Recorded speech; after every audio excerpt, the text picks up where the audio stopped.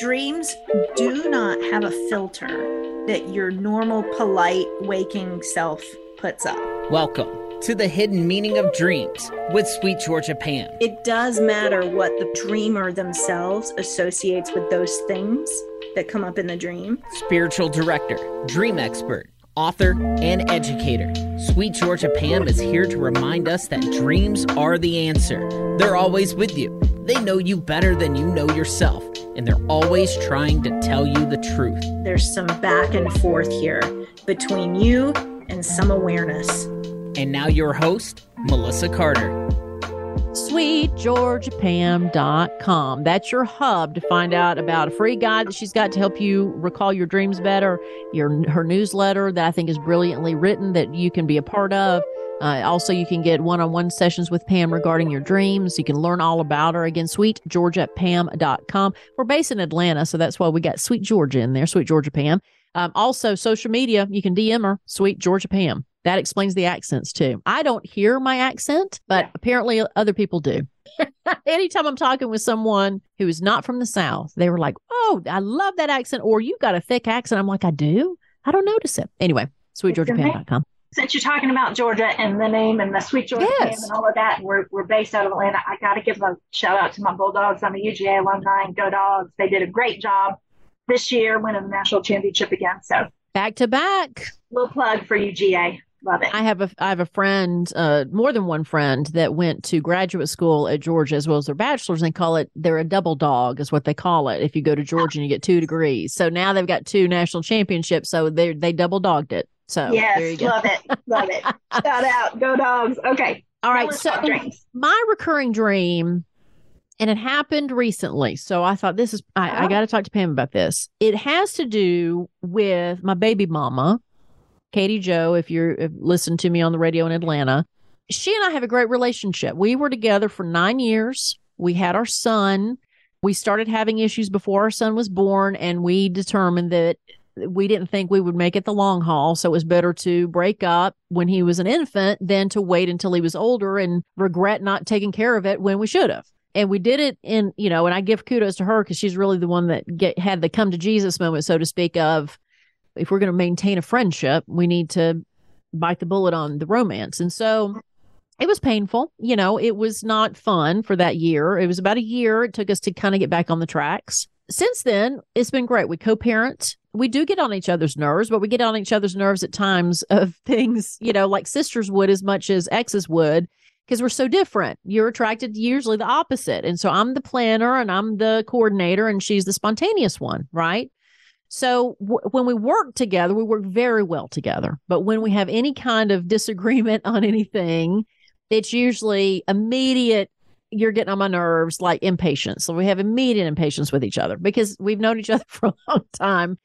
And usually we talk almost every day, and our consistent conversation has to do with our son, right? So she's in another serious relationship. I love the person she's with. And I think out of respect, I make sure that, we're concise on what she and I talk about, right? In the beginning, I never wanted her new girlfriend. They've been together for years now. But at the beginning, I didn't want her to think because that's walking into a couple who talk every day, who have a young son. It's got to be intimidating. And you also, I'm sure, naturally are going to be like, is she trying to get back in the picture? And so we usually keep every conversation very, but we're co-captains and co-CEOs of our son.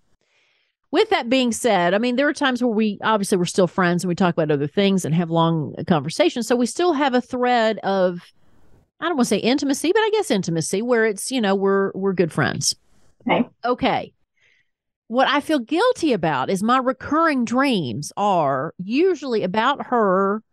In the beginning of it, we're doing fine in a conversation. The subject matter is usually not consistent, but it always devolves into us arguing. And my problem is I become violent. She doesn't become violent. I physically attack her every time I have this dream. It doesn't happen often, but when it does, I wake up so disappointed, I guess, because I don't know. You can tell me and guide me on this. Yeah. But I always feel like, I want to get to a certain level. And the dream when I wake up, I feel like it happened. I feel ashamed for physically attacking her because I've never physically attacked her in real life. But it's always like I'm choking her, I'm punching her, I'm just so enraged by her. Yeah. And the last time this happened, nothing in the waking world had happened to where I felt that way, right? So we were doing great. So we're not the typical exes who were at each other's throat all the time. We're not. But in my dreams, it just seems that I have this physical anger. So anyway. Mm-hmm. Okay. All right. I'm being vulnerable and confessing that. Yeah. So the first thing that I want to say, first of all, that sucks. I know. I've never told her. She would be shocked. She'd be hurt. Her feelings would be hurt. All right. Well, then let's break it down so that you can relieve your guilt and she won't be hurt by it because we'll be able to see this in context, right? So the first thing that is true is that when you wake up, your logical brain, we've talked about this before, logic and reason comes on board and immediately sees the dream as literal. Mm-hmm. So that is a natural waking mind response to see that as a literal interpretation and to feel the absolutely appropriate remorse that you would feel if that were true. That I'm an abuser. That's how I feel like I'm an abuser. Caveat is not accurate. The literal brain or the literal interpretation is very rarely the accurate interpretation. First of all, that didn't really happen. And the reason it feels like it really happened is because your brain doesn't know the difference. So the area in like neuroimaging, they've done research on this, the area of the brain that lights up in a physical altercation is the same area of the brain for you that lights up in your dream physical altercation. So your brain doesn't know the difference between did this really happen or was this in the dream state. So you kind of got two layers when you wake up that your inner critic can jump on board and go, see, you're a terrible person, Melissa, right? So there's two reasons that comes on board right away. But what is true is that most dreams are metaphorical in nature, right? They're layered in their meaning. Characters in the dreams don't always represent the actual people in waking life. So there's a couple questions that I want to go through with you to see, find some connection to what this might be, since we know what it's not. Okay. Right. So in the dream itself, let's go to this specific one that you're talking about. What were your emotions in the dream? Not when you woke up, after the dream. Right. What were you feeling in the dream itself? It's one of those things I can't remember what led up to it. In the dream, initially, it was comfort, or not even comfort. It was just, there was no emotion, right? It was nothing bad. It was just, I was comfortable. Okay. And then I don't know but it turned into just, well, I think what really triggers it is that I'm not being heard or appreciated, or my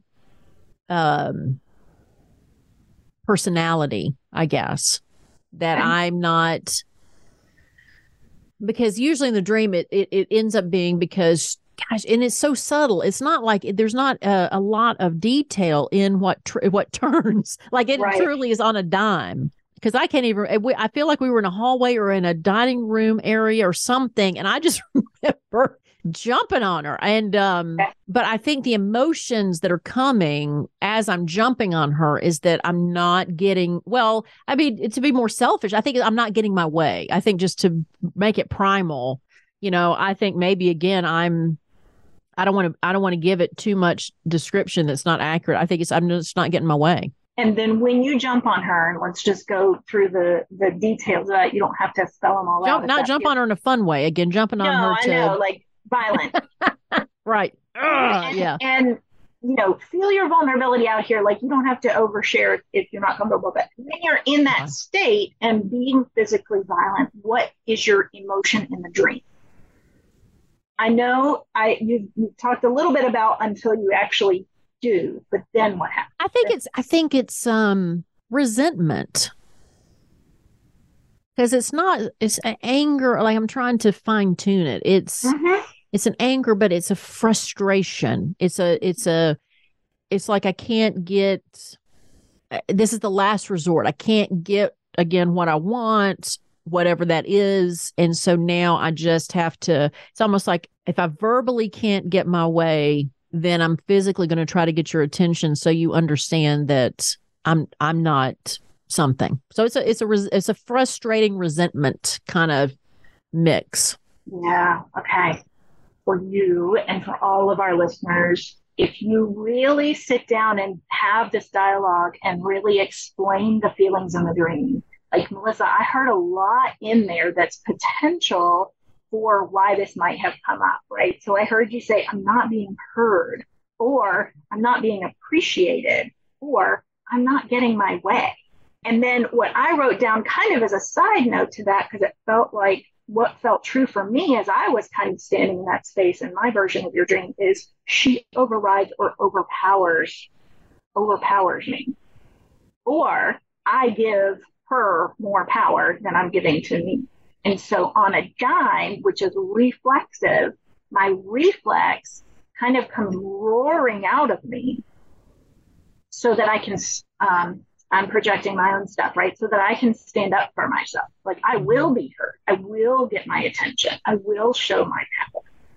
Now, let me ask a question, because I will say that this happened, this dream came up in kind of a time where I was dealing with several situations in my life that were frustrating. So the other question is, does she represent her or does she represent a collective? Because at the time, that's why the logic mind when I woke up was confused, because she and I had been getting along great and collaborating great, but there were other things in my life I probably felt more frustrated by than her.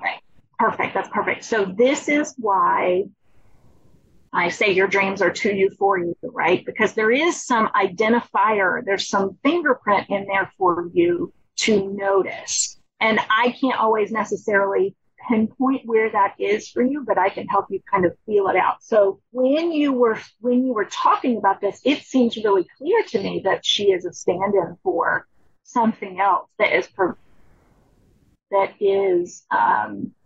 has that particular fingerprint of frustration, right?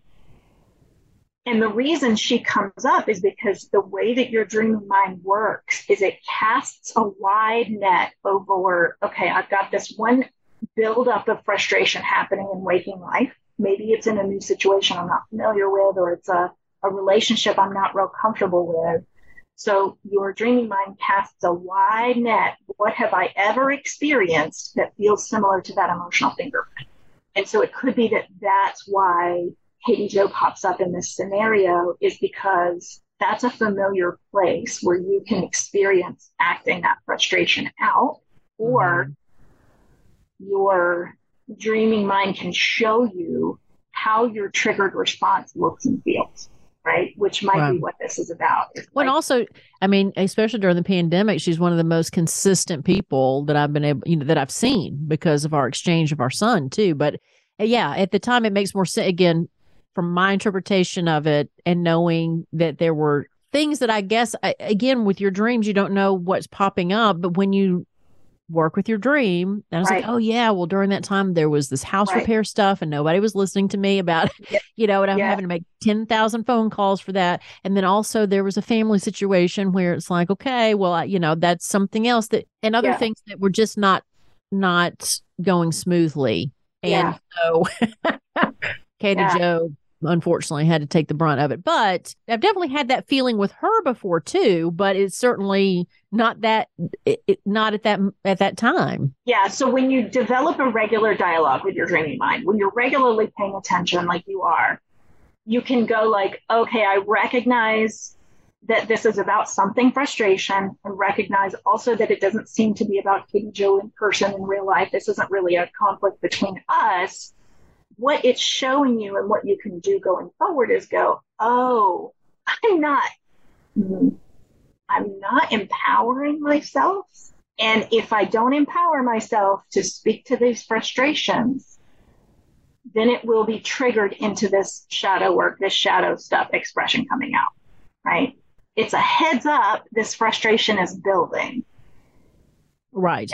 Right. Well, and like I said, it's a recurring dream. So anytime, obviously, I feel that way, the symbolism is consistent, but the situations, but the message it's also sending to me is consistent, right? It's that, and that's definitely something with me that can be an issue, is me empowering myself in a situation, for sure. Yeah. So going forward, you can acknowledge when this recurring dream happens again, what's my plan? What do I want to do to say, hey, thanks for showing me that before it came to blows in waking life? Right. And I'm going to try to do better to you, self. I'm going to try to empower you, hear you. I hear that you want to beat the wall down or you want to beat somebody up so that you can be heard. Let me see if I can help you out today. And then you just go about your day looking out for yourself in a different way.